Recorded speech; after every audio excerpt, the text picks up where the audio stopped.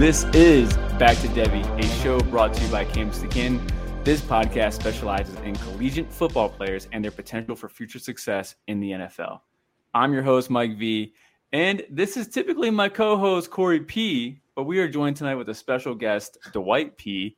But in this week's episode, we are going back to the Big Ten Conference, where we have 14 teams since 2014, but they will now be adding USC and UCLA in 2024. So we're not talking about them yet, but the Big Ten with 14 teams. So anyway, maybe they should reconsider rebranding as well next year. I hope they do.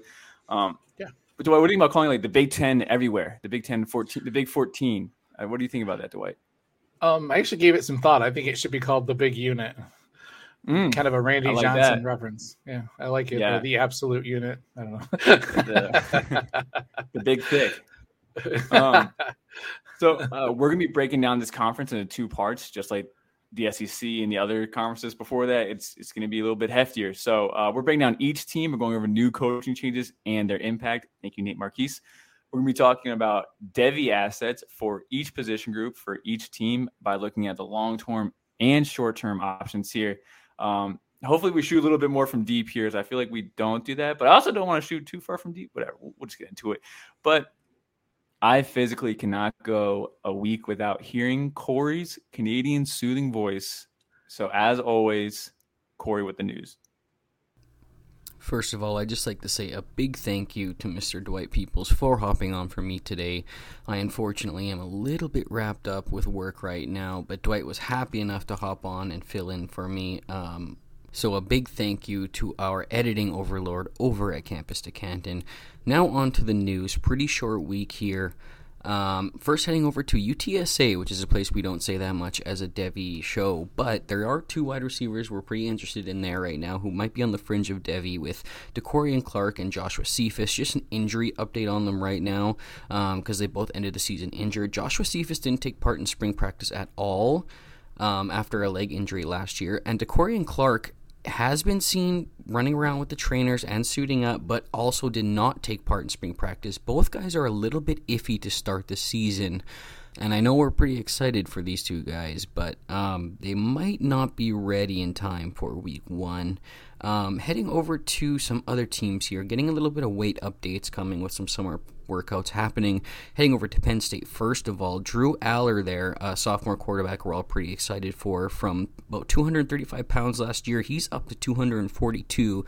We also have Katron Allen, who was reportedly up to like 219 about a month ago. He's actually officially listed at 221 pounds.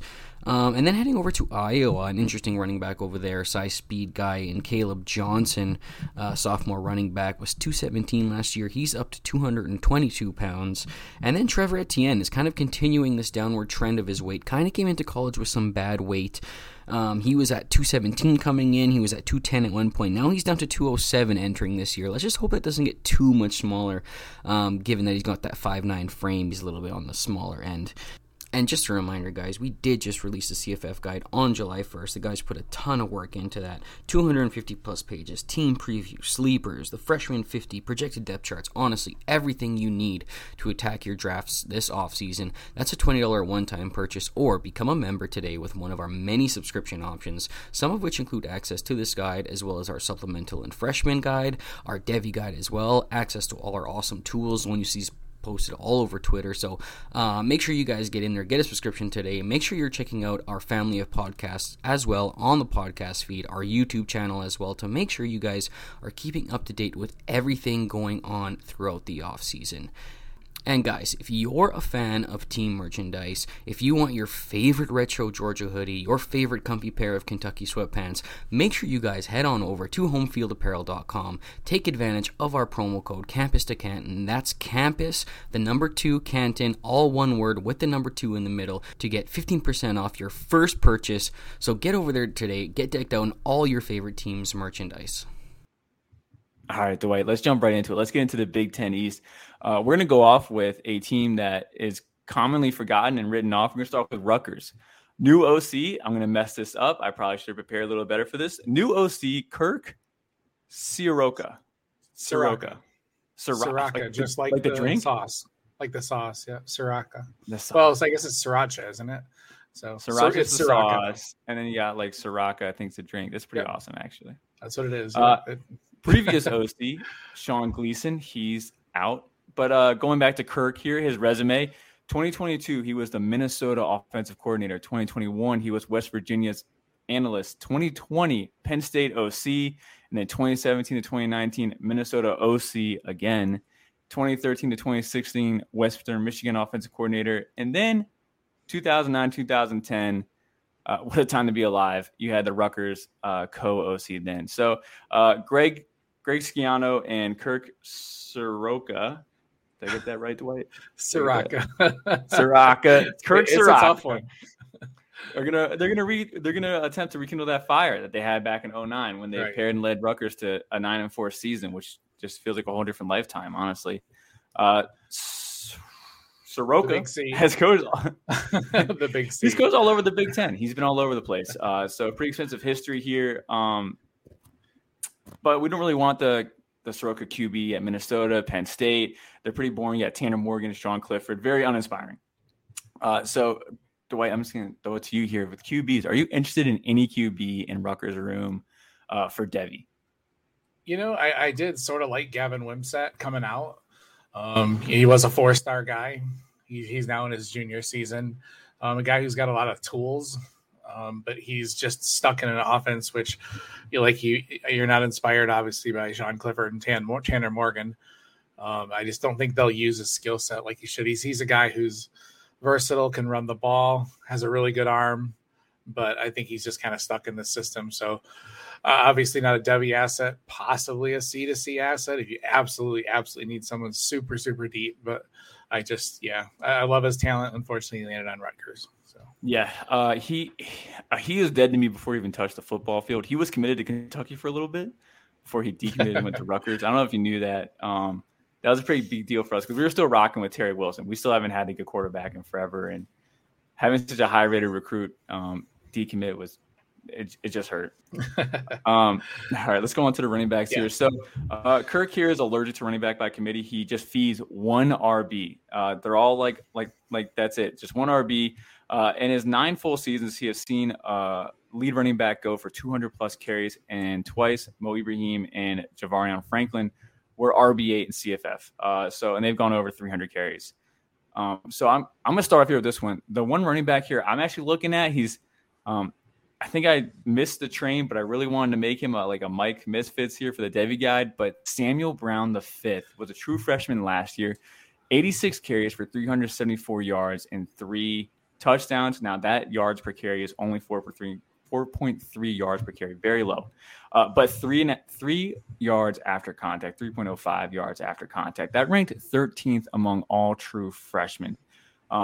He got injured after his first start, but he won the job by week 8, so it is his job. And the stat sheets say he's an inefficient runner, and I definitely saw a lot of struggling with vision behind the line because that line was just terrible, and there's just no holes opening up. And I don't think he's laterally a good mover. He just couldn't really get around the edge. So it was either the hole opened up or he tried to push for yardage, and that's where the yards after contact came from. So, but as a high school recruit, got these numbers courtesy of our recruiting team here. He's a size speed guy. He's 220 pounds, but when he builds up that speed, 21.4 miles per hour, he has a 46.40 coming into college, 29-inch vert, and a 4.5 shuttle. So he definitely has positive athletic attributes. We're just hoping that Rutgers O-line can improve there. I do like him on my college teams just because they don't have much else and they're going to feed the guy. So he's liable to have, I could see him getting 200 carries this year. He's got a thick lower bottom. I'm a big quads guy. I go to the gym. I do some leg day too. So I like seeing that. Any other running backs you want to talk about there? No, not really. It's pretty drops off quickly. Yeah, it's deep. This Samuel Brown the 5th, if you're in your C2C drafts right now, I don't think I'm taking him top 30 picks here. I mean, this is definitely a deep shot guy here. Let's head on over to the wide receivers here. This system has a rare combination of low passing volume with historical productive wide receivers, which is just funny. You just don't think about that much. But again, it feeds one RB, and then also it feeds one wide receivers here. We're talking about Corey Davis at Western Michigan. He was wide receiver 5 there, also a first-round pick.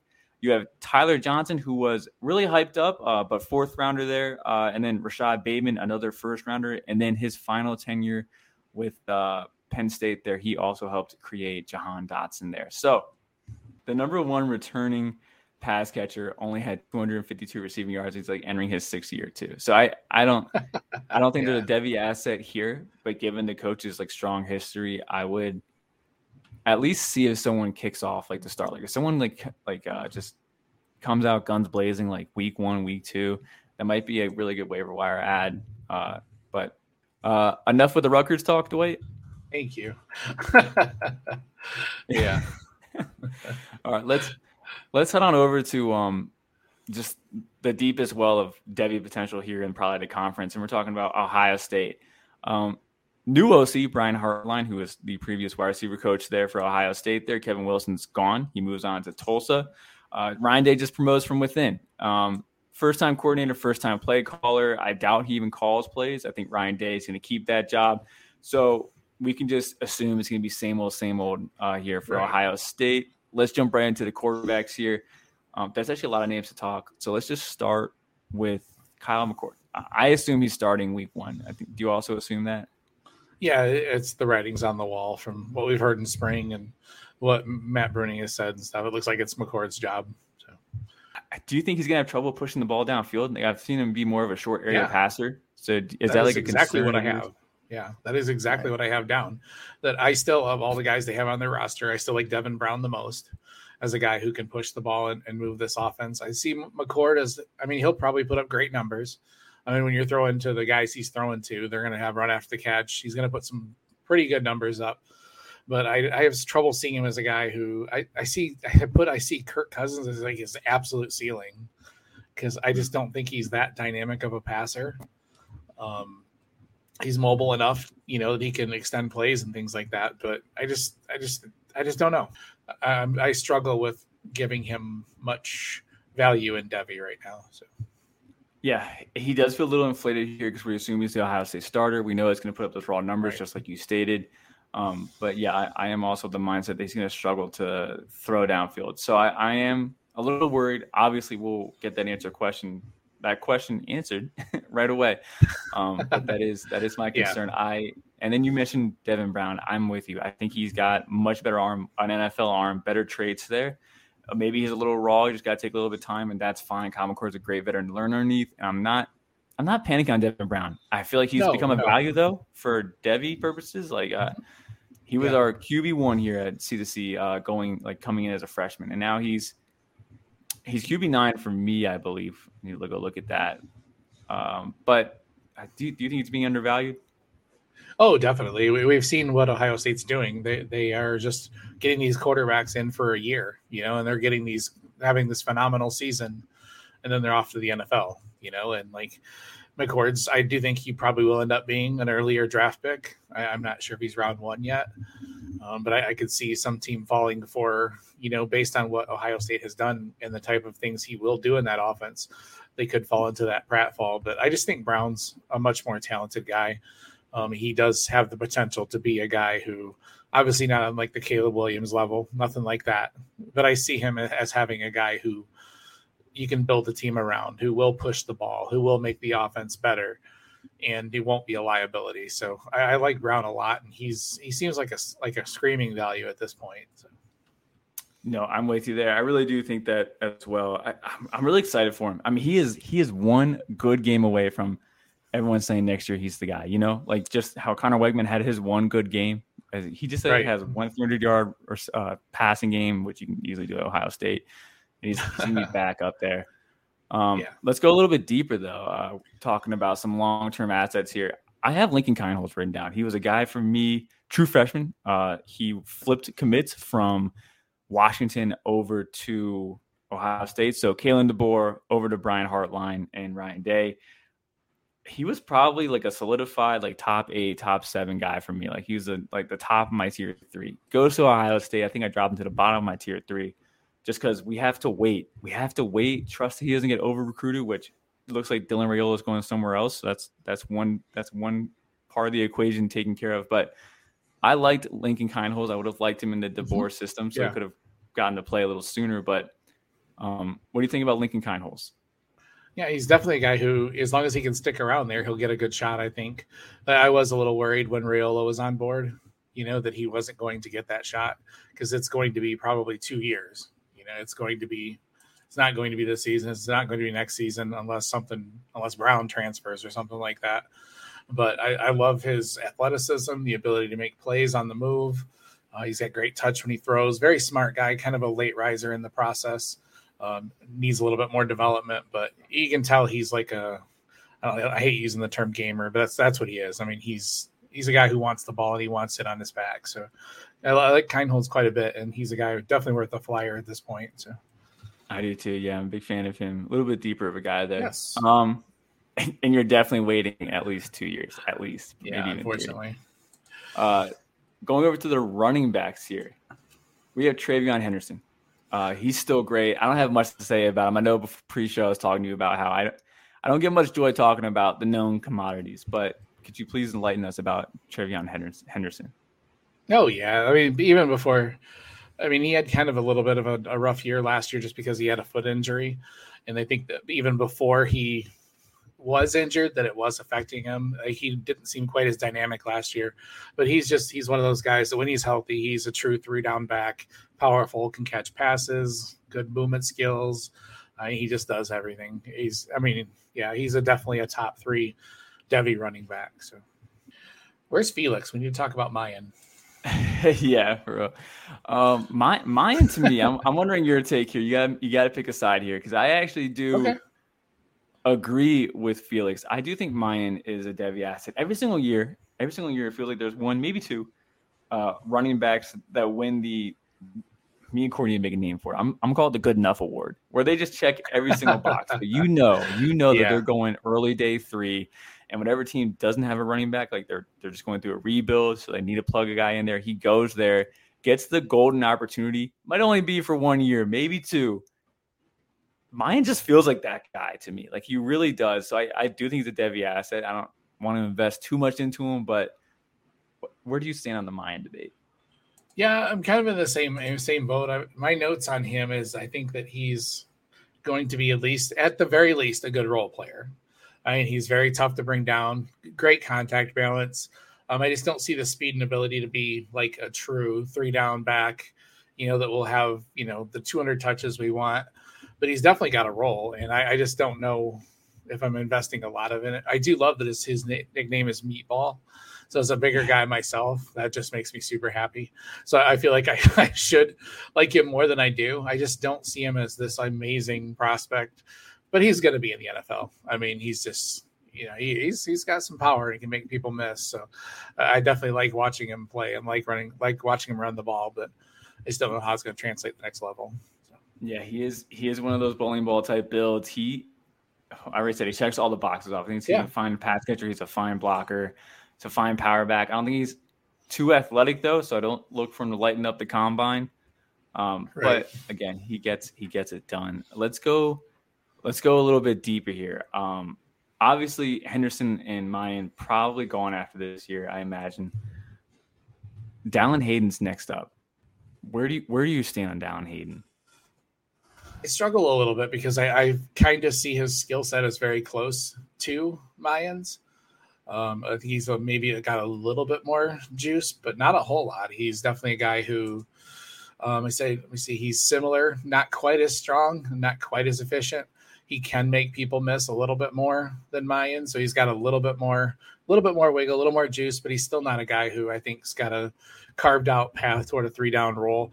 Probably put up some pretty good numbers next year. Like you said, he's going to be most likely the guy next year, unless something happens to Travion and he comes back next year. I think Mayan is a senior, but I mean, these days they can make guys play for 8 years if they want to. So I guess that Mayan could come back theoretically, but Dallin looked pretty decent last year, 5 yards a carry. But in that offense, that offensive line, I think most running backs you put in there are going to do pretty darn good. So I have a little trouble putting a lot of value on him. I've seen him going quite high recently, and I'm not sold that yet. Like I've seen him go way higher than I'm comfortable taking. Yeah, so 111 carries, 553 yards. You just said 5 yards a carry, 5 touchdowns, no fumbles. He got to clean up. He got to clean up against Michigan, against against Maryland and Indiana. So in Toledo too. I'm with you though. I don't think he's a special runner. We'll see after year 2. He'll probably get more opportunity here. He's somebody for me that can get easily over recruited. I think they do have a 2024 guy. I want to say his name is James Peoples, which I haven't dug into yet. It's on my list of things to do. But yeah, I do think name. Yeah. But I do think he can be over recruited here. Right. So yeah, and then even his wide receivers developmental. Yeah. Okay. Yeah. Let's go on to wide receivers. You can spend the whole show talking about the wide receivers. I tell you. That's true. So let's talk about the top. I'm gonna talk about let's talk about separate. Marvin Harrison Jr. Wide receiver 1 for 2024. It seems like he's everyone's wide receiver 1. I know Felix calls him a wall. You just got to throw it up, and he's going to catch it no matter what. I think he's actually a very good route runner, a very good mover. I know he's listed at 6'3". I want to see it. I think he's listed at 6'4" some places. There's a photo out with him with Quentin Johnson from this past year. Quentin Johnson measured in at the combine at 6'2.7 inches. Marvin Harrison is shorter than Quentin Johnson. So I don't think he's 6'3". Yeah, I think Marvin Harrison's going to come in at 6'2", maybe a little bit under 6'2", but he's going to be 6'2". So he's not really an alpha. He's definitely more of a route runner prototype, which is fine. I actually prefer that. Makes me feel pretty good about it. I want to ask you though, because everyone knows he's great though. His yak ability. Are you going to be scared off because of his lack of yak ability so far? Or I shouldn't say ability, but what he's shown. Not overly worried about it. I mean, it's something obviously we'd like to see improve, but guys like Mike Evans have had. I doubt he has 500 yards yak in his entire career, and the guy's put up 9,000 yard seasons in a row. So it is possible to succeed with that limitation, I guess. But I definitely don't think he's that bad. I think we get enamored with those guys that can break the big plays, that can make the big yak. But I don't know, man. I just love him so much, what he does from a technical standpoint. He's just a marvel to watch play. The plays he makes with, his body control, his hands. The more I see of him, the more I remember his father. His father was like one of my top 5 players of all time. Like, I absolutely love Marvin Harrison because I lived in Indianapolis for a little while and got to watch him up close. And you definitely see he's definitely more of a physical specimen than his father. But you see the cerebral way he plays, and he's just a damn smart receiver. And I think hopefully the yak comes. I don't see it as being a hindrance, though. I mean, he's not shy. He's not shy from scoring touchdowns and things like that. So he's definitely not holding him back, man. So yeah, no, well put there. It's not even like he's that bad of it either. He's not really too much of a catch and fall down guy, but they definitely trust him. Like, they throw it up to him, they trust him to go get it, and he does. Right. Let's head on over to Emeka Egbuka, 6'1", 205. He works more in the short area compared to Marvin Harrison, who works more in the deep and intermediate. Emeka is the yak threat here. He's averaged 7.1 yards per carry. He's got that great build. I also think he's a good route runner. Dwight, who do you think is the better route runner, Marvin Harrison or Emeka Egbuka? I'd give a slight edge to Marvin, I think. It's so close. I mean, it's like Ohio State knows what they're doing. And if you take these two guys and put them up against like Ennis and Tate, and you see a lot of the same traits in all of these guys. They like guys that can run routes, guys that create separation in high school, that understand the nuances of the game in high school. So they're not coming in, having to teach them all of these things. They're coming in already polished in so many of these areas, and you see them, and that's what they have their size. I swear all of them are like 6'1", 200 pounds. It seems like, so they're all almost the same exact size. There are little differences in some of them. I think Emeka is a little more physical, a little more, he's better off the line. I think can create separation a little bit quicker, but I like his catch radius, his ball tracking hands. I mean, he's not going to be very far behind Marvin Harrison. I mean, and honestly, if you wanted to put him above Harrison, I wouldn't call you crazy, but I wouldn't do it. So, do you think Emeka could work out wide? I know he played 30% out wide this past year. Obviously, that's Marvin Harrison's spot, but do you think he's, like how everyone's debated JSN's only a slot guy at the next level. He's only a possession wide receiver. Do you think Emeka is going to get those same labels? I think the the line of what is a slot receiver and what is an outside receiver just seems like it gets blurrier every year.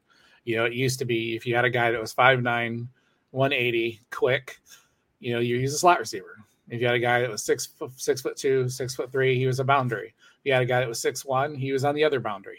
Yeah. And now it's we got guys that are smaller playing. You got 6'4" guys playing the slot. We've got 5'11" guys playing the outside boundaries. I think it just depends on how a team wants to use him. I do think he'd probably be a little bit better as a complementary guy, maybe on the Z side. I don't know if he's a true X, but I think to pigeon him directly into the slot is not necessarily what you should be doing. I think he could go either way. Yeah. No, I'm with you there. I think he can play either way, either way too. But can play for each team. Anyway, sorry. But I think Ohio State also, because you talked about how they develop these guys, they do a great job teaching these guys angles, like as a yak threat. Like these guys, you don't see them make too many flashy moves. I'm trying to think of like Zay Flowers, and even like as a runner, Chase Brown would be just flashing the open field. These guys just attack the open angle and just learn leverages like fast. Like it's very efficient. They teach their players so efficient, no wasted movement. It's really just catch the ball and get upfield in the best possible way. So let me ask you this, Dwight. Is Emeka, I assume Marvin Harrison is your wide receiver 1. Do you think Emeka is the wide receiver 2 for next year? He is for me, yes. Yeah, same here. Okay, cool. Making sure you're not one of those Xavier Worthy guys. Oh, gosh. Or Romo Junze, I guess. I don't want to go down that way.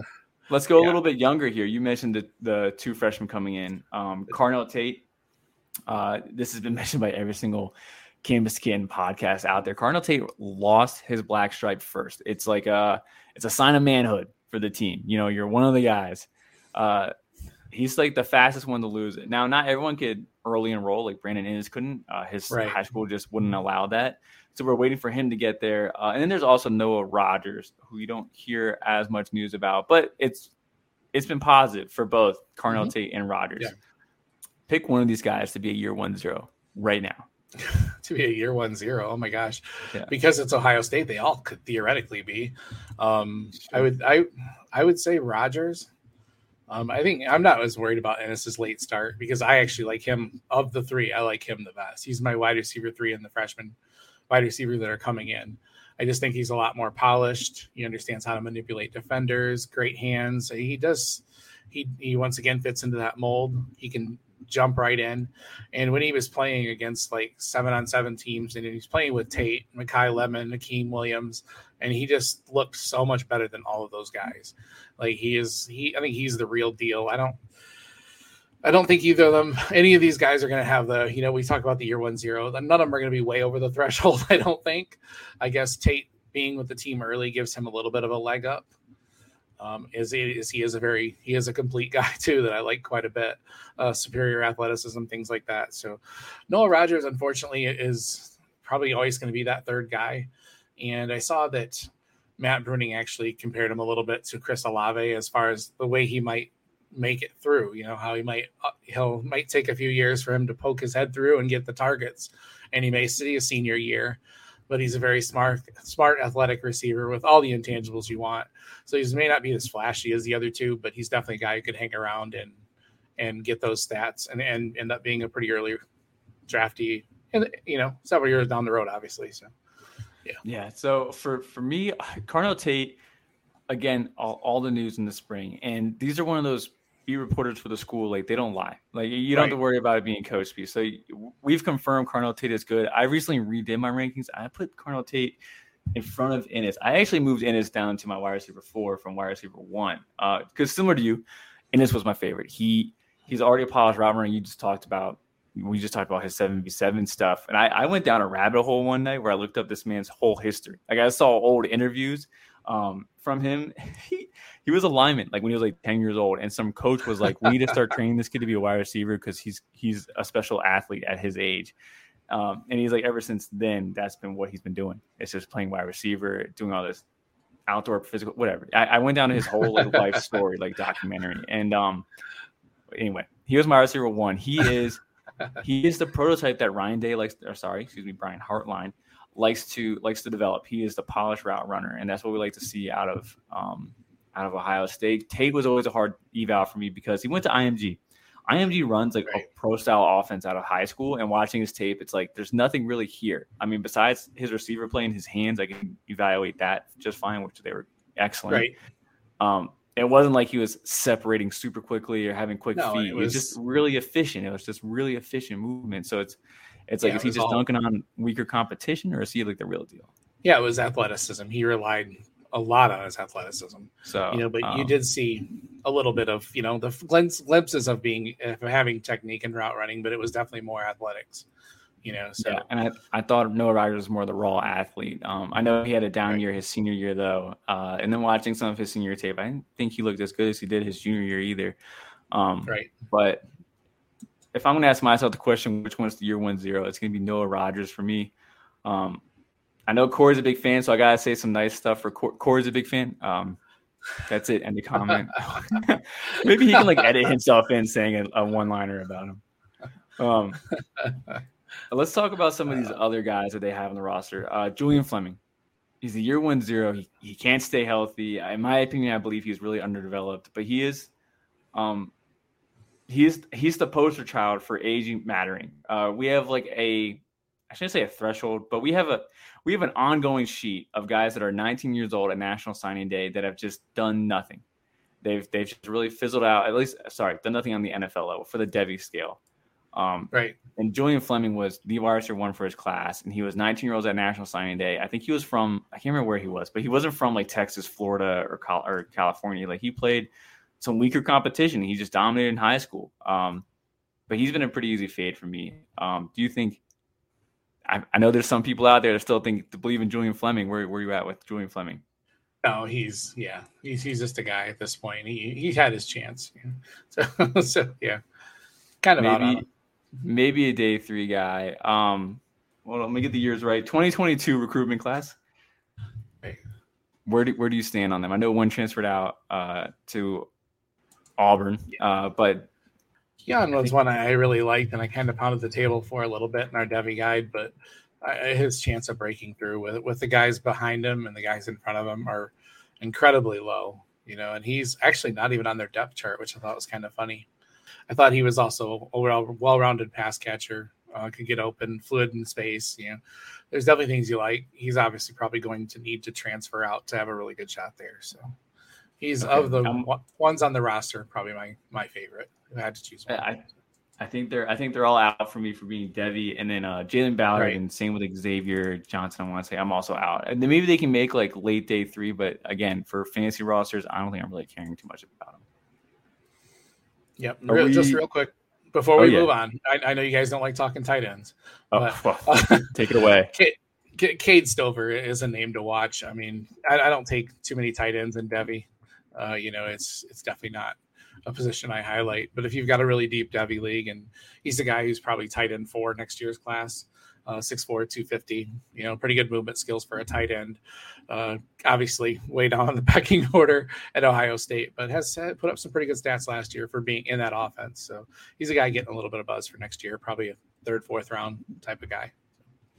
Dwight, if you're not going to talk tight ends, and nobody else will here. We could get Chris to come on or insert his. Yeah. Maybe some other time.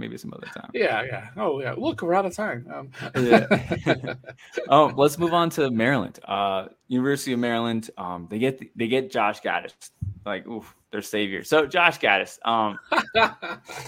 offensive coordinator, wide receivers coach for Miami, Florida in 2022. He was the Michigan offensive coordinator and wide receiver coach from 2019 to 2021. In 2018, he was the Alabama co-offensive coordinator and also wide receiver coach. At 2014 to 2017, he was the Penn State passing game coordinator and wide receiver coach. And then in Vandy, 2012 to 2013, wide receiver coach. This guy gets around, and he needs to stop. He needs to stop getting around. People got to stop letting him do that. He sucks the life out of an offense. Miami was just atrocious last year. Michigan for years have been a terrible offense. He crushed so many 5-stars that committed there. Nick O'Connell somehow got drafted, but still isn't doing anything yet, and probably won't, but definitely has a chance this year to do something. I don't know what happened to him because he found success early at Penn State and at Alabama. He had Jordan Matthews, all SEC at Vandy twice, and he became an NFL stud too. Multiple wide receiver 1 seasons for fantasy. 2014, he had Allen Robinson at Penn State. He helped with that. And in 2018, Bama, he had Jerry Jeudy and Henry Ruggs. So I don't know what happened here. Maybe Michigan ruined him, but he's old news. He keeps hopping He's around. the American dream, man. It's work your way into high positions and then just kind of cruise control the rest of your career. Yeah, I think I truly think this will be his last year as an OC. I think he will be disappearing after this year. Yes. But let's go into QBs here. Maryland has Talia Tagovailoa, 2 other entering, I believe, what's his 6th year. Dwight, what is your opinion about Talia? He's got the ability to be a decent college quarterback, but I don't see any sort of NFL upside for him at all. There was a minute there after his 2021 season where he actually had 3,800 yards, 26 touchdowns, and 11 interceptions. I thought maybe there's a glimpse there. He's just below 70% completion. Made that offense click pretty well, and then last year kind of took a little bit of a step back. But he's not a particularly mobile guy. Does not have a particularly amazing arm, anything like that. So not for Devy, absolutely no. But if you need a college quarterback, he definitely could do worse. So. Yeah, I'm not a big fan of him. Right. Short area passer, not much of a processor. He does have some mobility, but I wouldn't call him like an NFL level scrambler. Even at that, obviously he's undersized, and so I need those guys to have more than above average mobile ability on the NFL level for me to really care about them. But 6th year, so obviously he's been told quite a few times that he's not getting good draft capital by the draft advisory board. Otherwise, he would have already came out. And I do get really annoyed at the constant talk of bloodlines this year because no one talks about the bloodlines that failed. They just want to be like, oh, Marvin Harrison, he's related to Marvin Harrison. No one talks about Brendan Rice being related to Jerry Rice and how he should be a top 10 wide receiver. Like no one says that. No one talks about Talia like that. No one talks about Frank Gore's son, who's killing it at South Alabama, which we're just box scores counting. He's killing it. But like if you watch his tape, he's definitely a G5 running back. Randy Moss's son didn't do anything in the NFL. There's plenty of bloodlines that don't work out in the NFL. Oh, yeah. I'm about to write an article just so people can stop talking about bloodlines and how that stuff doesn't matter. Bloodlines. So it just really annoys me. That stuff doesn't matter. We've seen 5-stars go UDFA too, like Raheem Jarrett, whatever. Anyway, right. Talia, me and you are good. Talia's not it. Anyone on this depth chart that you think is worth mentioning? No, not for quarterbacks. Nope. All right, let's head on over to running backs. I just have one, Roman Hemby. I believe he's like 6'2", 200. He's put on a little bit of weight, but definitely broke out last year for them. Has a really good receiving line, but when you look at like his advanced metrics, his ADOT's like -3 yards. I mean, they are all dump offs, which is definitely Talia's MO, just short area passes. So, but Roman Hemby can pass. He has definitely been efficient running down the middle and running out wide as well. So I think he's a decent runner. What do you think about Roman Hemby, Dwight? Yeah, once again, not really a Devy asset, but definitely a guy you want to have in your C2C teams. Almost had 1,000 yards rushing, 5.3 yards a carry, 10 scores, 33 receptions. That's definitely, something you want to see. Those are some pretty good numbers, despite the fact that he is actually fairly limited as an athlete. He's got pretty good vision, patience, but his athleticism is really not there. Definitely kind of limited, and his numbers were encouraging though, despite the fact that their line was terrible, their offense was terrible most of the year, and whenever they played any sort of upper level competition, Hemby was much worse. So, but you nailed it right there. I was going to bring that up. I mean, his games over 100 yards were against Buffalo, SMU, Indiana, Northwestern, but like games against like Ohio State, like 39 yards. Games against Purdue, 26 yards. Both the Michigans 27 and 47 yards. So, I watched this. Did you watch the Maryland spring game? Did you torture yourself and watch that? No. Yeah, good man. I'd rather drink the sunny water than watch Maryland football. I was watching the hall room. We had just painted the hall, and I was watching it dry to make sure nobody touched it. Would have been way better. That offense going to get anything going. And the head coach called him out for that too. He really did. He was like, yeah, defense looked great. Offense, not so much. We got to go look at that. I thought Roman Hemby might have been like a late round flyer, like a borderline guy. But just looking at Josh Gaddis in that spring game really just brought me back down to reality that Josh Gaddis is going to tank this entire offense. So probably not. Yeah, I have actually seen Hemby being taken in Devy drafts, but I think it's just because you see the numbers, and you see those are, from a box score standpoint, pretty decent numbers. They have almost 1,000 yards and 30 catches. Just a year two guy. Yeah. Year two guy. Mm-hmm. And checks all the boxes off. He might be, well, he doesn't check the weight box off, so he's not going to win the good enough award, but he's in the pool. He's not a finalist, but he's in the pool. Right. Let's head over to wide receivers here. I have one of my misfits on here. I got one guy that I like a lot. Dwight, did you have any names besides the two I have written down? I don't want to. No, I'll let you start out. All right. Caden Prather, 6'3", 210. I know he's listed at 6'4", but he's not. He was 6'3" as a recruit. You watch him play. He's 6'3". He is not 6'4". I thought that his moving ability was pretty good in the field. I think he moves. I've been saying this a lot, but I think he moves similar to like George Pickens, and I think that could be like his ceiling as a player. But hopefully get more development here. He goes to Maryland. Maryland has a like 65% like target share like vacancy, so there's definitely room for him to start, which he did start with the first team in the spring game. But again, Josh Gaddis just couldn't call. Like, his plays are so bland. It's so bland. The offense is so bland, and the quarterback doesn't have enough tools to not make it bland. So it's I'm wavering, Dwight. I'm absolutely wavering. I don't want to like be a defeatist. Right. Ever since that spring game, man, I'm just like, let me just get ahead of this and just throw in the towel now and not hurt myself emotionally later on. Right. Yeah, I'm still a sliver of hope for Prather as well. The poor guy's just been mired in some incredibly shitty situations. And, I don't like coming here because even in 2021, when Tagovailoa was, had that 3,800 yards, he still wasn't really feeding receivers those types of numbers that you really want. He spread the ball around a lot. I mean, Jarrett could never break out there. Demas had some decent stats there, but not as much. So I'm worried about the situation. I'm worried about Gaddis, but Prather's another guy. I think he could probably find a spot in the NFL. Maybe he'll get a role someday because I think he's really, really talented. He can win off the line, physical at the catch point.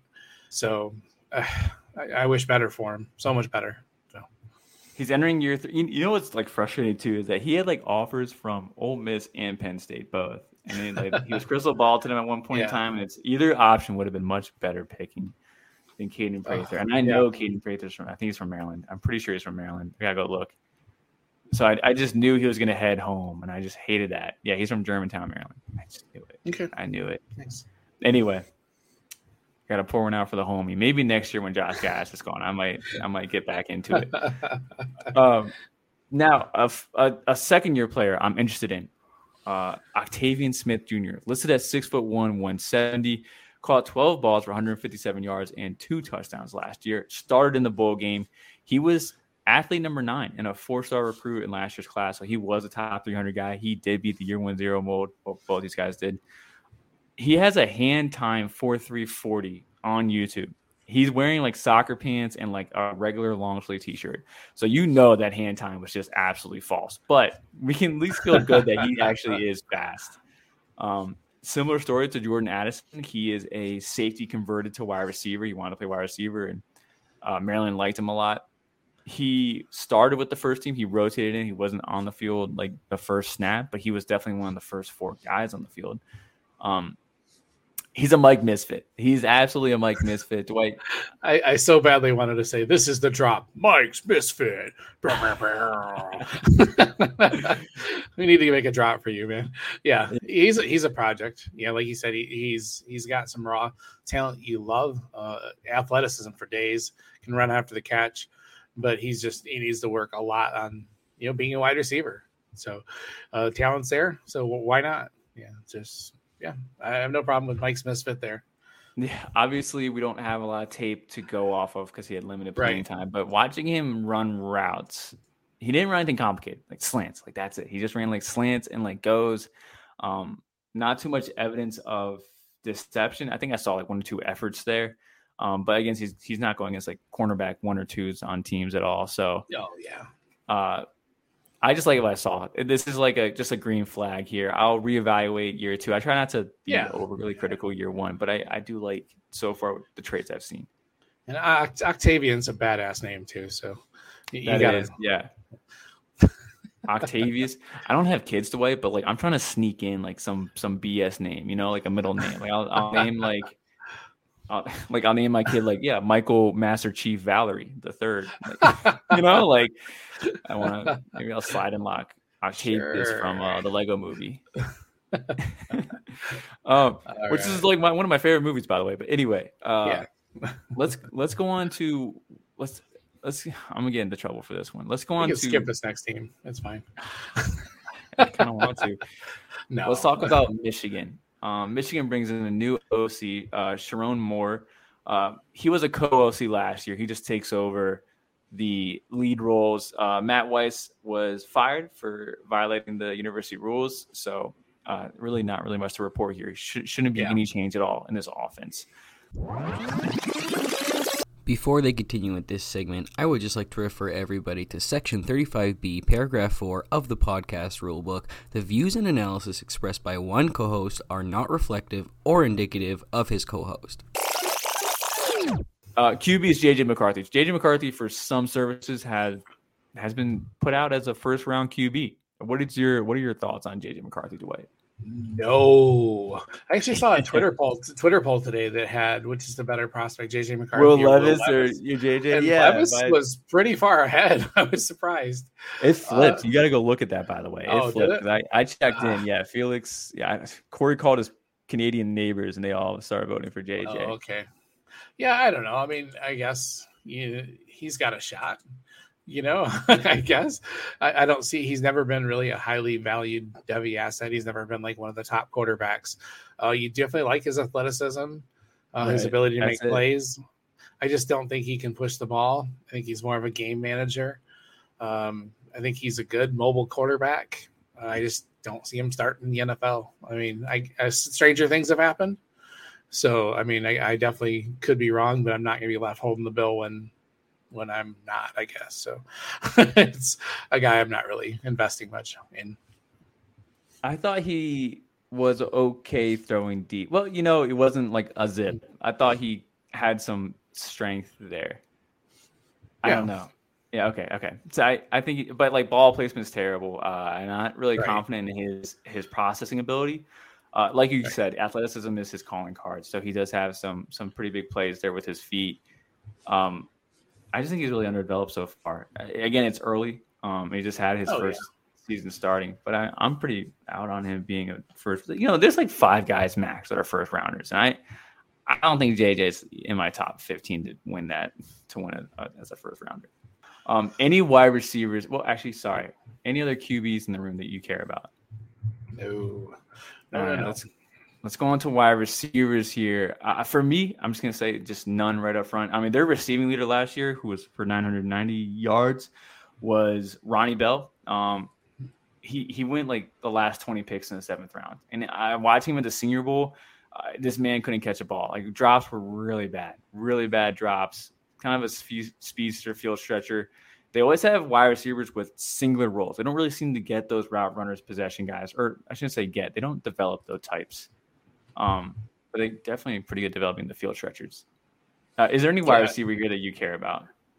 No, not really. I think, Roman Wilson and Cornelius Johnson will be all right college guys, that could have decent seasons, but neither of them are Devy guys. So they do have a decent tight end though. So I do love Colston Loveland. So you want to talk Colston right now? Because you can.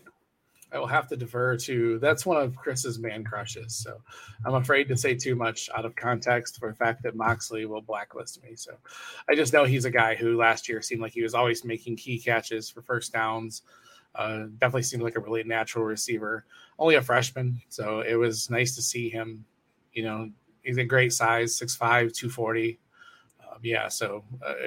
Just a guy who I think Chris actually moved him up to like tight end 3 in his ranking. So he's pretty crazy. I think he's got a pretty good upside as being a decent NFL tight end in a couple of years. So, yeah. Man, that's bold. I do like Colston Loveland. He is in my rankings. I want to see the top 20 guy. But I usually preach I don't really care about the top 5 or 10, honestly. Yeah. And that's about it. But let's head over to the room that's going to be a little bit controversial for me. The running back room.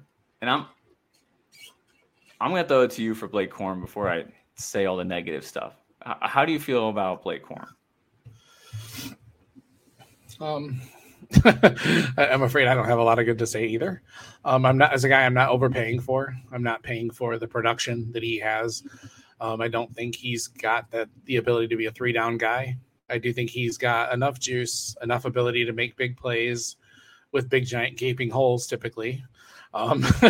So I just don't see him as a guy who can create a lot on his own and has a lot of it's hard to say. I'm trying to think of a word here, but I just don't think he's a complete back. I think he's going to have a role. He's probably going to have day 2 draft capital.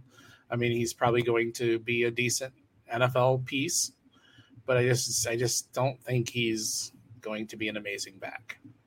Yeah. I'm with you there. I think he's going to be a phenomenal collegiate back. He is great. I just think Michigan's so dominant in the trenches. They do such a good job of developing the non-skill position players. I mean, cornerbacks, the linemen, even linebackers too. They all get drafted. And a lot of those linemen find a lot of success in the NFL. They just dominate so heavily in the trenches. And I watched that Penn State game like 3 times over. That's the game when everyone said Blake Corum is special. And I saw linemen in the secondary every single play. These guys were so fast to get to the linebacker that all Corum had to do was follow his blockers. And that is it. Right. And then he had to beat, like a 165-pound corner that like he weighs 200. Right. Like it's they set him up for success there in Michigan. And I know he has like the highest PFF grade of all time for rushing. Hassan Haskins last year was a 91.2 graded running back, 5th round pick. He's not doing anything in the NFL. He's not going to do anything in the NFL. He just got drafted over after 1 year. Even before that, Chris Evans from Michigan got plenty of hype. Like they all are like prototypical workhorse size too. Chris Evans is he was a late day 3 guy. I remember that, and he's like buried behind in where is it? Cincinnati. He's with the Bengals. Cincinnati. Yeah. So we saw C.J. Stokes come in. I'm going to talk C.J. Stokes here. We saw C.J. Stokes come in. He averaged 5 yards carry. He looked good. He was all of a sudden like, oh, next guy up. We see Benjamin Hall, true freshman, like a 5-foot bowling ball, like 5'10", 220. Destroy the spring game. Yeah.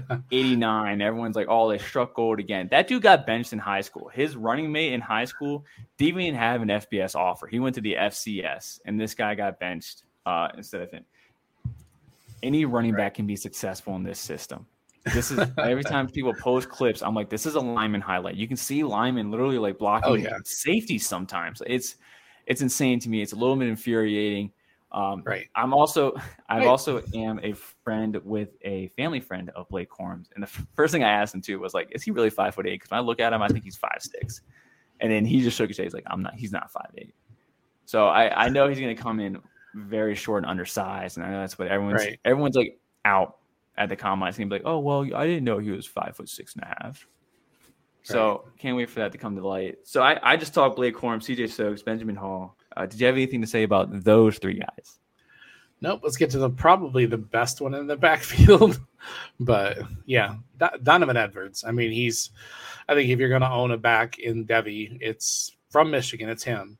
But even then, I'm seeing more and more. This morning, I think Brandon Lejeune posted a video this morning or recently where he just tore apart Edwards' game. I was really surprised. And I honestly thought Edwards was probably a guy who was going to stick around the NFL. Better size, very good receiving back, can force missed tackles with power and contact balance. But once again, he benefits from those massive holes. And, can he create independently? Can he be elusive, creating slight creases where there's no crease and the vision to find and create on his own? Does he have all that? He hasn't showed a whole lot of it yet. So Edwards is I think still the one to own. Definitely has a possibility of being an NFL back, but I'm starting to doubt him a little bit more. I couldn't agree more. I'm absolutely with you on that. I think he has a pass catching skill set. I almost think that skill set nowadays is getting overvalued. Like for me, it's just checking a box. I don't really evaluate. Yeah. I just want to see them transition to a runner. That's it. That's all I really need to see them do after they catch a ball. It's just if they're fighting the ball. But if they can just catch it smoothly and then they turn upfield, that's fine. But he is one of the better pass catchers. I think that could be his impact at the next level. But once again, Blake Corum is just Jared Patterson, but in the Big Ten. Right. So, hopefully not that bad. But hey, Jared Patterson was kind of relevant as a backup for a little bit. I loved him for a minute. Yeah. Yeah. Are we done with Michigan here? Yes, we are done. The inferior university and state there. I wish. Before we get on to your team, though, let's talk Penn State. I actually love Penn State. I love dissecting Penn State. No coaching changes, so don't want to talk about that at all whatsoever. QB, real quick, Drew Aller. Drew Aller is our QB1 for his class right now, pretty much across the board. I think in Devy we have him ranked as like QB4, QB5. 6'5", 240, bit of a thicker build. Had a really nice sidearm touchdown last year. I mean, that was like an NFL throw, and he didn't really get a lot of like reps. And so it was kind of exciting to see that bright of a flash out of limited work there. Prototypical size, has a great arm, just has all the tools. The one thing he doesn't have is a strong supporting class, but we'll get to that in a second, though. Dwight, what do you think about Drew Aller? Yeah, just the guy who has all the tools. I mean, you can't ask for anything else from a quarterback size. You know, you don't see guys that size that can run like he does and still have that cannon arm. You see guys like that have the big arm, but then they're like they can't move at all. So I like seeing that and the ability to create on the move. I think he's definitely one of the most special quarterbacks there is. I would like to see his accuracy improve. That's one thing that was not great in high school and has not been very good so far, but he hasn't had a whole lot of reps in college yet. So he will this year. We'll definitely see more this year. So yeah, he's pretty special. Let's head on over to the wide receiver room. They shopped the transfer portal 2 years in a row. They brought in Mitchell Tinsley last year, and they brought in, I can't remember who else they brought in. But Mitchell Tinsley, who they brought in last year, didn't get a Senior Bowl invite. He got the invite to the East-West Shrine Bowl, which is not known for creating guys with good draft capital, with the exception of Tyquan Thornton. He got second-round draft capital 2 years ago. And then technically Zay Flowers, but I'm pretty positive they paid him to go there. I'm super positive they paid him to go there. But I guess he would technically count too. And then their only success story, I think the last 15 years outside of those two guys for draft capital would have been Kenny Golladay, who got third-round draft capital and was super relevant for about 1 year. And then he got the bag. I don't know who his agent is, but his agent deserves a high five. That was pretty awesome that he did that for him. But back to Penn State here. We're going to talk about the transfers first, since I just talked about transfers. Dante Cephas comes in from Kent State. He was a phenomenal G5 wide receiver. I got to look at the stats. I don't think he was over 1,000 yards, a little shy. Yeah, but was it a 1,000-yard receiver, or was it like 900? I think so. You check that. Malik McLean from FSU, size, speed guy, very raw, 6'4", 210. Saw limited work for Florida State. He beat the year 1 0 mold, but they didn't really use him too much. They brought in transfers that played over him. He played limited snaps. I don't remember what his receiving line is off the top of my head either. It was very underwhelming. And the reports out of Penn State right now is that he's struggling to adjust. That was definitely foreseeable. I'm not saying that's probably was likely was going to happen. They don't really have a lot of size guys, I believe, on the roster, not high end guys. But anyway, what are your thoughts here about Cephas and McLean for Devy purposes? Right. Cephas had 1,200 yards in 2021, but only had 744 last year. But he only played 9 games last year. So if he'd have played the whole 14 or whatever, you probably had 1,000. This is Cephas's 5th year. So he's definitely a little bit more experienced. He's 6'1", 170. I don't think he's a particularly special guy. But they need somebody. He's going to get targets. He's going to get, he's going to possibly take over the Parker Washington type of role. A guy who will probably work mostly out of the slot, possession guy. I don't have a lot of hopes for him as far as NFL.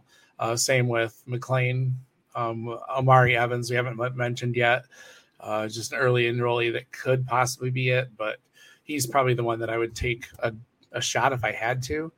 But I don't know. I think all Cephas and McLean could have decent college roles, but I just don't see them as being guys that can make that transition to the NFL. So, yeah. I'm with you there. I think they're both nominees for the East-West Shrine. Well, I think Cephas is. I don't think McLean is. I think that would be best case scenario for McLean, which, again, I just say they don't really have a strong history of getting drafted. Really, really raw. Yeah. He's only entering year 3, so he'll be there for a little bit. They could have had Caden Prather. I'm just saying, Caden, you could have gone there and filled that. That would have been nice. Yeah. But that would have been awesome. Yeah. That definitely would have been awesome. I hate how much systems matter for players. It's just true. But I'm going to talk about a Mike misfit. He was a misfit last year. I think this year there's far more people on board. And I give a special shout out for the recruiting team because this was they did the 3-star show, David at Solving Football. This was one of his guys he brought up. The way David talks about stuff, though, he didn't sound like he was that interested. Like he's just scraping the bottle. He was like, I don't know. He's a guy, but he sold me, man. He really did sell me. 6 foot. He came in at 170 pounds. He is up to 189 pounds, 19 pounds since arriving on campus early last year. And as a high scorer, a 4.3 640, a 30-inch vert, a 4.2 shuttle, 29.9 miles per hour. I mean, those are high-end NFL athletics across the board. He was like a 3-star wide receiver. And the reason for the low ranking is because he had to play Wildcat QB. It was not like one of those super high-end like football programs. He needed to play quarterback for them. So he played a lot of Wildcat, but he played wide receiver at camps, and he looked like a phenomenal mover. And that's kind of why I was in on him, because he did. He looked fine. He looked fine as a mover. I didn't really think he had any issues being a wide receiver. We just didn't really get a lot of tape to dissect to see how good of a wide receiver he is. Got on the field a little bit last year, something like 5 for 55 and a touchdown. Returned some kicks as well. What am I looking for here?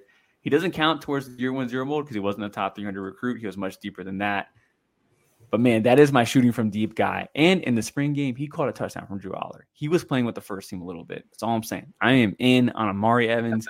I don't care about McLean. I like it. Cephas is definitely the guy there for this year.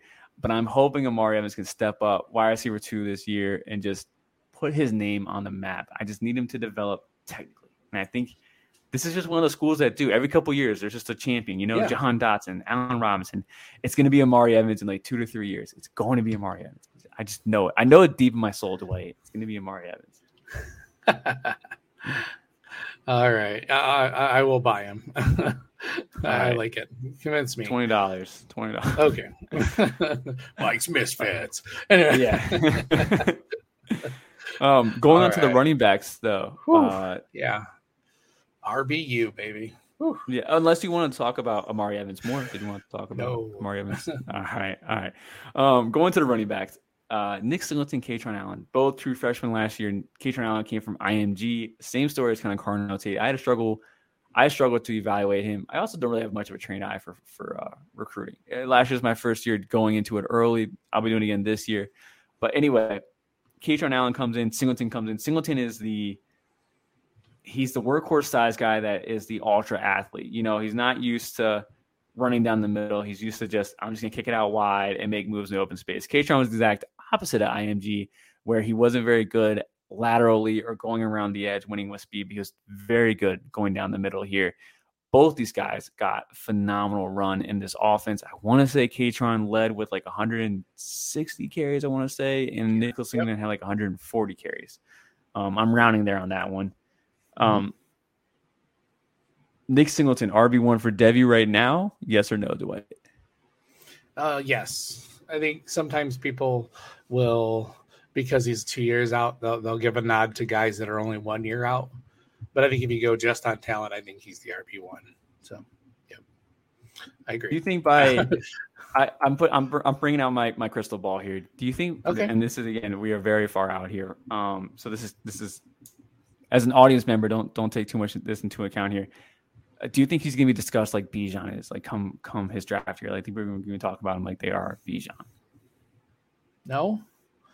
And it might just be because of Katron. Katron kind of, I guess Bijan was in the perfect situation to get the workhorse numbers, to get, the big shiny everything. He was just the guy for so long and the guy. I think Allen kind of knocks a little bit of the luster off because he's very impressive as well. And like you mentioned, he had more carries than Singleton had. But that shouldn't. I don't think he's quite the level of Bijan, but he is really damn close. So just a nasty runner, great contact balance, ability to make people miss in the open field. Like you said, he tends to want to bounce things outside, but he has really good vision, ability to set up blocks, things like that down the field. He's just a lot of fun to watch. But I did also say in my notes here, though, that Allen would probably be the RB1 on 98% of teams in college. I mean, he is also a very legit prospect, very elusive, explosive, good contact balance. Like you said, he works more in the middle. He's got good vision to work through the middle of the defense. I think he's very, very vastly underrated. And both of these guys should probably be top 10 backs. So I like it. So I got the real numbers here. Catron had 167 carries and Singleton had 156. Do you think these splits go more in Singleton's favor next year and even more in the year after that? No, I don't. I don't think the coaching staff has any need to. I mean, they're both extremely effective. There's no need to run one guy into the ground. That's not. I mean, Penn State has typically in the past been a team that would feature one back, but I mean, if you've got something that's working, why the heck would you break it? If both guys are doing very well and both guys, if you can keep both of these guys fresh for an entire season, I mean, you might as well. So I don't see it changing very much at all. I like that logic. I'm not really sure if that's how it goes. I don't have like a lot of history in my mind. Like maybe you do, but I don't have a lot of history in my mind of like two running backs from the same program getting drafted in the same year, also having both like top, 3-round picks. And so I'm just worried about them cannibalizing each other, which I do think happens to like I know me and Corey talked about it, I want to say like months ago, where I was kind of like, do you think like come junior year, like Nick Singleton is getting 190 carries and like Catron is getting like 120, 110. And then I'm like worried. So I am actually like actively rooting for Catron to transfer out. Cause just like you said, if he goes to any other school, like he's starting running back there. This is just random. Sorry, this is just random. Came into my head. What if he goes to Kentucky next year? I'm just saying, it could happen. Let's speak it into existence, Mike. We can do it. It follows Will Levis's footstep. Maybe we got a pipeline there. The most recent one I can think of is North Carolina a couple years ago when they had Carter and Javonte Williams. Is that right? Yeah. But both of those guys were not anywhere near as highly regarded as Catron or Singleton. But that was a really good situation where both of those backs were just freaking phenomenal. And they just kept doing it, and they did cannibalize each other a little bit, but they both ended up with pretty good draft capital. So, yeah. Well, I mean, like it's 4th round for Michael Carter. He's also undersized too, a different skill set. But yeah, you're right. It's similar stories. But yeah, I am worried about the cannibalization. I think if Catron went to a different team with better opportunity in front of him, I'd probably move him up my rankings. I got him at 20 right now. I would definitely move him up to like the early teens if he went somewhere where I knew Nick Singleton wasn't. I like that. We could just send him to the next team. Yeah, let's trade Catron Allen right now to Michigan State. Let's talk about let's hop on over to Michigan State. No coaching changes. They just Mel Tucker just had a nice payday. Yeah. How do you feel about that payday? By the way, Dwight, do you think he deserved that money? It was a little early, but I guess you gotta keep your guy these days, though. I mean, they were definitely putting all the chips in. You think that's a good vote of confidence. So I'm not totally out on him yet. I mean, because of the way it fell with Kenneth Walker and everything, everything fell right for him for a great situation. And anybody close to the situation knew it was going to be a rough fall after that. I didn't expect quite as far as they fell. And it's going to be another tough year this year. So I definitely think he's got things heading in the right direction in theory. I think they've got some good recruits. We'll talk about a couple of them coming up here. And they've got another strong class coming in next year. So not 100% out on him by any means, but it was probably a little early to pay him that much. So let's start off with the QB room.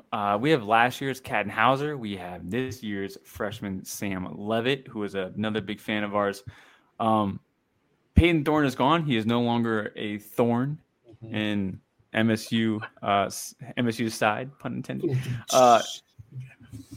Dwight, who's the starting QB this year for Michigan State? It is Noah Kim, which I don't love.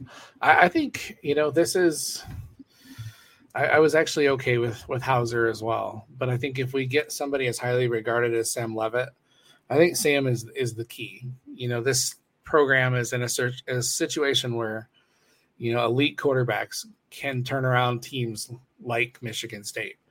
And why not let him have it? He's the guy that I'm not sold that he stays. If we go through, if the state goes 3-8 again this year, or 4-8 or whatever the heck, I don't know if he stays. He's going to see, I don't want to be a part of this train wreck, and he's probably going to leave.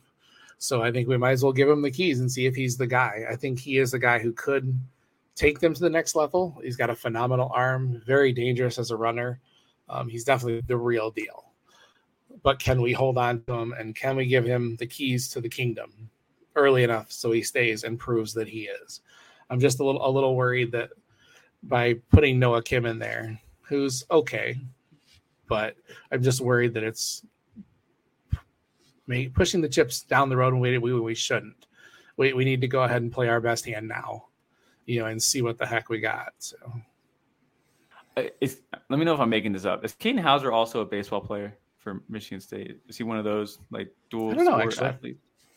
Okay, yeah, I might be making that up. So I should know, but no. Hauser. I would actually rather have Hauser than Kim, just because we might as well see if he's the real deal too. But I guess throwing a true freshman in there is maybe a little. Maybe Mel Tucker isn't willing to take that much risk. So why don't we give it to Hauser? We know Kim's an okay quarterback, but I don't think he's going to guide us to 8 wins. So they're just not trying to make mistakes early. Yeah. So I wish Matt Bruni was here to talk Hauser, because I know he's the biggest Hauser fan out there. I don't think I've heard him talk about him nearly as much lately, though. So maybe. I think he kind of faded him a little bit. Yeah. Sam Levitt is my QB 10 in this class. Another guy I really like this QB class a lot. But I don't love the landing spot. Again, Michigan State just doesn't have a strong history of developing players like this. But I am with you, though. If there is a key to Michigan State's offense, it's going to be Sam Levitt staying, and then receivers going to want to play with him. Right. And then speaking of wide receivers, though, I do have one deep guy I'm a big fan of. It is a 3-star. His name is Jalen Smith. This is another shooting from deep. This is not a Mike Misfit, though. He's kind of no, he's legit. Yeah, people are fans of him here. Same high school as Matthew Golden. Never got the recognition, though, because he had to play QB for them. But he produced 76 rushing attempts for 830 yards and 10 touchdowns. That's 10.9 yards per carry. And then for receiving, 34 receptions for 695 yards and 10 touchdowns. And then he threw for like another 452 yards and 4 touchdowns with 3 picks between, I think, 2 games. So he got to play wide receiver his senior year, and he had to play a little bit of running back there too. But he has good size. He has shown route running ability. He's got to be my vote for like 3-star to break out. There's like always like 1 3-star that just kind of breaks out. This last year was it legitimately to me might be Jalen Smith. Yeah, I'm in 100% in the with Keon Coleman leaving. There's definitely a spot for a guy like him, big body possession guy who could see the field early, should see lots of targets. Should at least get a chance to come out there. I do like him a lot. I have him in so many leagues. It's crazy. I also do like Antonio Gates Jr. as a deeper league dart throw, strong receiver. Wait. Is he related to Antonio Gates? Bloodline.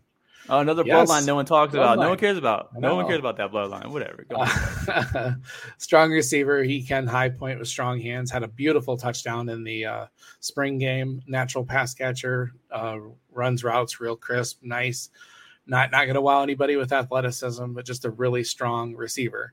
So I like both of those guys. But if I had to choose one, it's Jalen. I think Jalen's got the ability to be our wide receiver one for the next couple of years, starting this year potentially. So, yeah, I love it. If you guys can trade for him, I think he's a great little add-in. Fortunately, I play in leagues with other guys at this company, so that's not going to happen. But if you're not, give it a shot. Dwight, now personally, I know you saw on the sheet, I wrote no running backs have any Devy value on this team, which wasn't very true in the future, and that far in the distant past there. There were fans of Jalen Berger. Dwight, are there any guys we should be paying attention to in this backfield for Devy? I actually kind of like Nathan Carter, but I don't know if he's a Devy guy. He's a smaller, powerful back that I could see having a really clear role this year. Berger was, not what we'd hoped. Had a couple flashes here and there, but Jaron Mangum, you might remember his name still on the roster. Another guy we thought sometime many years ago might be something. If I had to choose one, like just to take a really super late Devy dart throw, would be Nathan Carter. Looked really good in short spurts at UConn. But just, I think he's got the chance to. I mean, this offense doesn't have a lot at this point, so he could easily emerge and have a pretty solid season. And maybe a small, like late draft pick down the road as a guy a depth guy, a first two down type of guy. So, what about not much? I know he has a big name. Before COVID, such a long time ago. Elijah Collins, though, is he still on the team? I just want to bring him up. I know he was once a name talked about. Oregon State, I think. Let me double check. Oklahoma State. Okay. Let's go on to the next school then, yeah? Indiana University.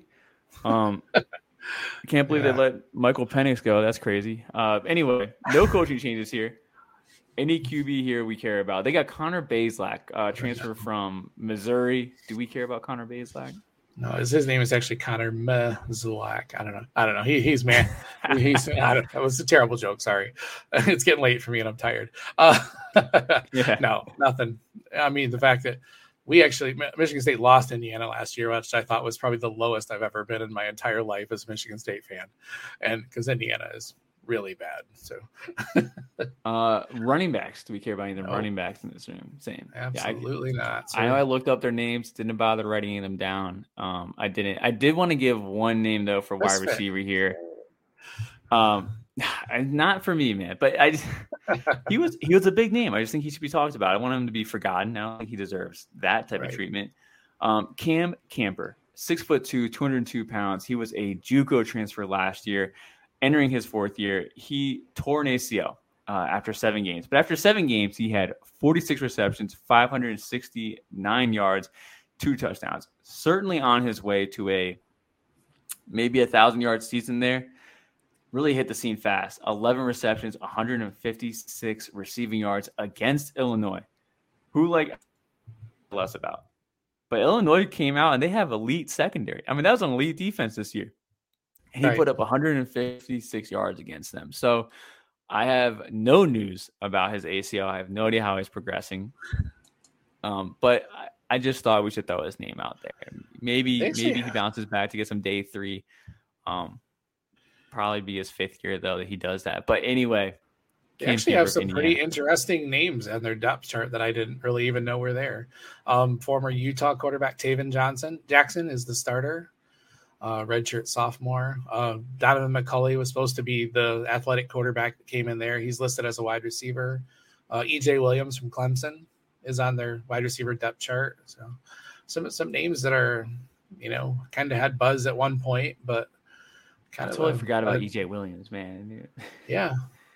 They have some decent, pieces that were athletic guys type of, we thought at one point. Even David Holloman, I was kind of high on a couple years ago as their possible next running back, although he's listed 5th on the depth chart. So I don't know how. I think I missed that one there.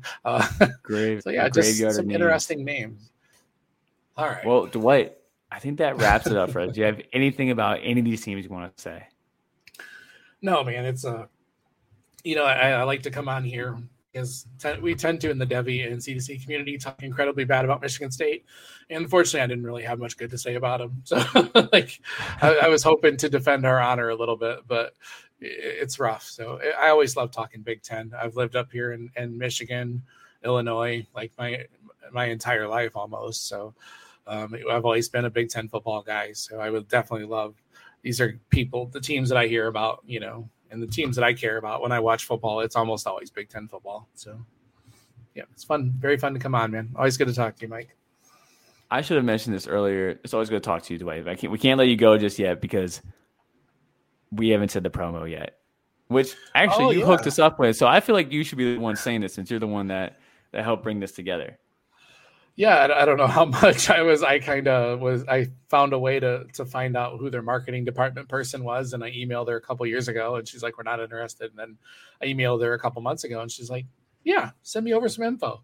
So I tossed her over to Austin and, the team of guys, the brains behind our organization. So check out Home Field Apparel. I mean, use a promo code of Campus2, Canton Campus with the 2, and then Canton to get 15% off. And Home Field is just awesome. I mean, I don't have my camera on, but I'm wearing a Home Field shirt right now. I have 6 or 7 of them. They're soft. I love the old college logos. I have schools that I have absolutely no affiliation with, Air Force, Arkansas. I love the old logos. They were just so much more fun. So these shirts are awesome. A really good company located out of Indianapolis, Indiana. So definitely order a couple. They are like the coolest shirts. I don't know how many compliments I get on, my old logo shirts. I tend to like the ones that are like cartoons and stuff. I like the old, some of them are a little less PC stuff like that, but it's just fun. They're just great shirts, man. And I mean, if you love any sort of sports and if you have a favorite college, they've got shirts in there that you'll be like, whoa, holy crap. Like they just have some really, really cool shirts. So promo code Campus to Canton, get 15% off. So it's a no-brainer. Field advantage, vintage sportswear. If you're out there meeting your girlfriend's dad for the first time, go ahead and look up what school he went to and wear one of those vintage shirts. Have that conversation creation right there. Oh, hell yeah. Campus, the whole word, to the number, and then Canton, the whole word. 15% off at Home Field Apparel. Get your stuff. Join us next week. We're going to finish up the Big 10, the Big 14, the big whatever. They really need to rebrand. I'm so tired of it. They need to rebrand. But join me and Dwight next week. We are going to wrap up the Big 10. From Dwight and from Mike, good night and good luck.